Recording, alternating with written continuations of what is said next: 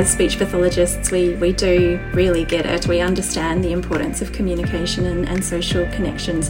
And it's important to learn that how one way of treating or working with a client isn't necessarily going to be what works for another client in a different state or from a different tribe.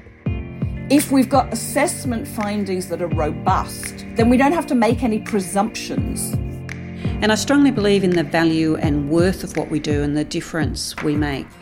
Hello, and welcome to Speak Up, Speech Pathology Australia's podcast. Each week, we feature a conversation about an area or topic related to all things speech pathology. Let's hear what this week's contributors have to say. Hello, welcome back to the Speak Up podcast. I'm Trish Johnson, Manager of Ethics and Professional Issues, and I'm joined today by Nadia Marunssinszky, one of our ethics advisors. Hi, Nadia. Hey, Trish. Today we're going to talk about some frequently asked questions that members raise in their conversations and emails with us at the ethics team here at National Office.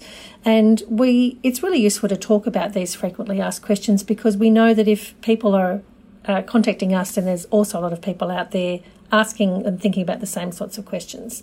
So one of the most frequently asked questions, or suite of questions, are around parenting orders. And we know that members are grappling sometimes with some really complex family situations. They're seeing children where the parents are fighting with each other. It can be very adversarial at times and very difficult with a lot of tension. And it can feel a bit uncomfortable, but also just make us feel a little bit unsure about what's the right way to approach sharing information when parents are separated, who can have access to what are the legal issues. It's a complex area. So Nadia, what are some of the most frequently asked questions we get in this area? I think one of the ones that comes up the most frequently is that we have speechies calling who are saying, I'm not sure if I'm allowed to ask for a copy of the parenting order. And the easy answer to that one is yes, you are, and you should as well. So parenting orders are very handy in that they will spell out exactly what you can do and who you can share information with. So asking for it at intake, if you possibly can, is always the best way to go about it. And it means that you have the ability to sort of see who's involved and when they're involved and what your obligations are. There's a couple things that you're looking for within a parenting order. And one of the major things is that either it will say parent 1 and parent 2 have equal access to information about their child's healthcare, which means that you need to be sharing the same information at the same time to both parents, or it won't say anything like that and it will say absolutely nothing about it, which means the exact same thing, just to confuse everyone. So asking for parents for a copy of that just really makes it a much clearer outcome for everyone. Something that comes up relatively regularly is that a speech pathologist won't have asked this question, and then it'll be 6 months down the line and a parent will pop up and say, you've been seeing my kid for this amount of time, I want a copy of everything, I didn't know about you, I didn't know about any of this, and I'm feeling a bit disgruntled about that. So just making sure that you ask those questions proactively makes things so much simpler. We have a suite of resources about this on our webpage as well, and otherwise you're welcome to email us. The email address is ethics@speechpathologyaustralia.org.au. Please let us know if you have any questions about parenting orders. We'd be more than happy to have a chat with you about it. And just to let people know also that sometimes parenting orders or court orders can have some significant amount of detail. In that case, then it might be appropriate to seek your own legal advice because, as we always say, we can't provide legal advice. We can tell you what we understand the appropriate actions in a particular situation might be, but there might be some circumstances where it is appropriate to seek your own legal advice because there can be some really complex arrangements out there. And when grandparents are involved or foster parents, it can get quite tricky. So the main message is ask for that information. It's reasonable to do so, as Nadia said, and then you will know how to act accordingly. And if you don't, you can contact us and we'll help guide you through it. Sure. So in terms of other legal obligations, another topic that we often get asked about is about record keeping. And again, there's a whole range of the way people act to ensure that they're meeting their obligations on this, but a good place to start is to understand what the obligations actually are Again, we've got a suite of resources on the website that you can go to, and it will talk about why good record keeping is vital, but also it is why it's vital legally and also from your professional insurance side of things. But in terms of your ethical obligations, it's also a requirement and an obligation to keep accurate records, because that is what informs best practice. How do we know what to do next with a client? Well, we have a record of what we've done before and what worked and what didn't, what the goals were, how we're tracking towards achieving those goals. So good record keeping is an absolute requirement for ethical practice. Absolutely, absolutely. And it's something that sometimes that's quite a difficult thing to ensure that you find time within your day to be on top of. But that, again, it's vitally important, both for your own practice, but also so that, you know, in 5-10 years, when someone asks for a copy of your records, you can be confident that they are complete and that they are going to support your clinical judgment in that moment in time. So as you said, Trish, there's quite a few things that come up that are borderline legal sorts of things that we're being asked for advice for. And as you said, we're speech pathologists, we're not lawyers, so we can't give legal advice. However, we do have a lawyer that we work relatively closely with, and as a part of some of the other professional education that we're putting together for 2021, we're also doing ethics collaboratives, which are just designed to be brief, interactive, online opportunities for you to come along and ask some questions. So we actually have one that is set up for Arthur in April. He's going to come along and we're just going to have a conversation about some legal and ethical obligations related to record keeping. Yeah, and that'll be really useful. So Dr. Arthur Ellis is a lawyer who also has a medical degree, which is pretty impressive, but he also is so practical when he gives advice, and that will be a really useful discussion to listen to.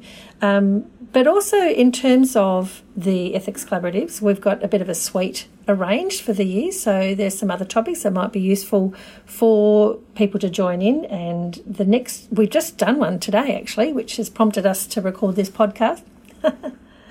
And it was fabulous. We had Dr. Marunssinszky talk about how to apply values and principles to our everyday clinical decision making. Really practical suggestions. So if you did miss that one, please jump online and listen to the recording.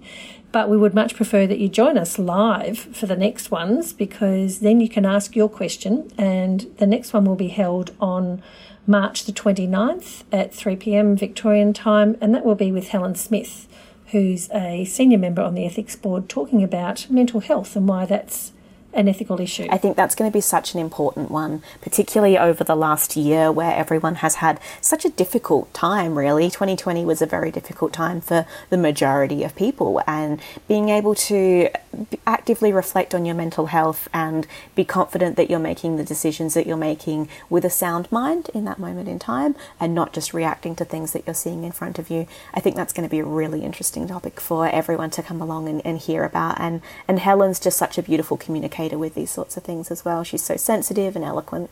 It'll be great, I'm sure. That's right. So back to a couple more FAQs that we do support members with, because we're here today to talk about some of the frequent questions that we get. Over-servicing is a topic that we get asked about a bit. Nadia, did you have a particular area that we need to remind people about today? It does come up relatively frequently where the speech pathologist and either the client or the client's family have different ideas about the frequency of services that are necessary.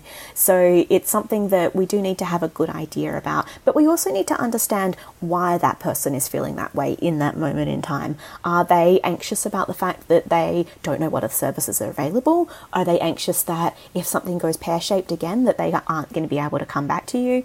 It really is about having that really open and honest conversation about where their concerns are so that you can ensure that you're addressing it. Because, I mean, as lovely as we all are and as beautiful as the relationships that we build with our clients are, people don't necessarily want to be coming along to hang out with us for any particular reason other than they think that there's some benefit to it. And if we can let them know that, yeah, there might be, but also this might be a better service for you in this moment in time, then hopefully that will help them feeling like they're a bit more connected with it. Yeah, that's such a really good point, that we do develop those close relationships with our clients, and sometimes it can be difficult to reach a natural conclusion to that. But that's the skill and also the art of being a good clinician, is knowing how to do that in a sensitive manner that's responsive to the particular context of the client, to their needs, but also where they need to go to next, whether that's to continue with somebody else or they're now functioning really well, they've achieved their goals and it's time to support their independence.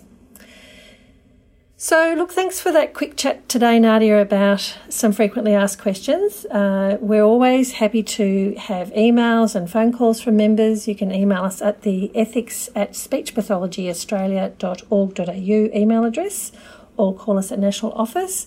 And also come along to our collaboratives because we are wanting to interact with you online live. That's going to be where the benefit for you can be, so please come along and we look forward to seeing you then. Yeah, think of some questions, come along to ask them. So just to recap as well, our next Ethics Collaborative will be on March 29th at 3pm 2021, 3pm Victoria time, and that will be with Helen, and that is about is my mental health an ethical issue? And then the one after that will be legal and ethical obligations with regard to record keeping with Arthur on the 23rd of April 2021, 3pm Victoria time. We look forward to seeing you there. Yes, just go to the Learning Hub and you'll be able to search for ethics collaboratives. They'll come up and you can click the one that you want to register for. And you'll be able to find recordings of those there as well. So Narina's will be there from today, and so you'll be able to have a look at that one as well. Good. All right. Well, thanks for your time today, Nadia, and we'll speak with you another time. Thank you. Bye. Bye. We hope you enjoyed this week's conversation. Remember to subscribe to the podcast and share it with your colleagues. Thank you for listening, and bye for now.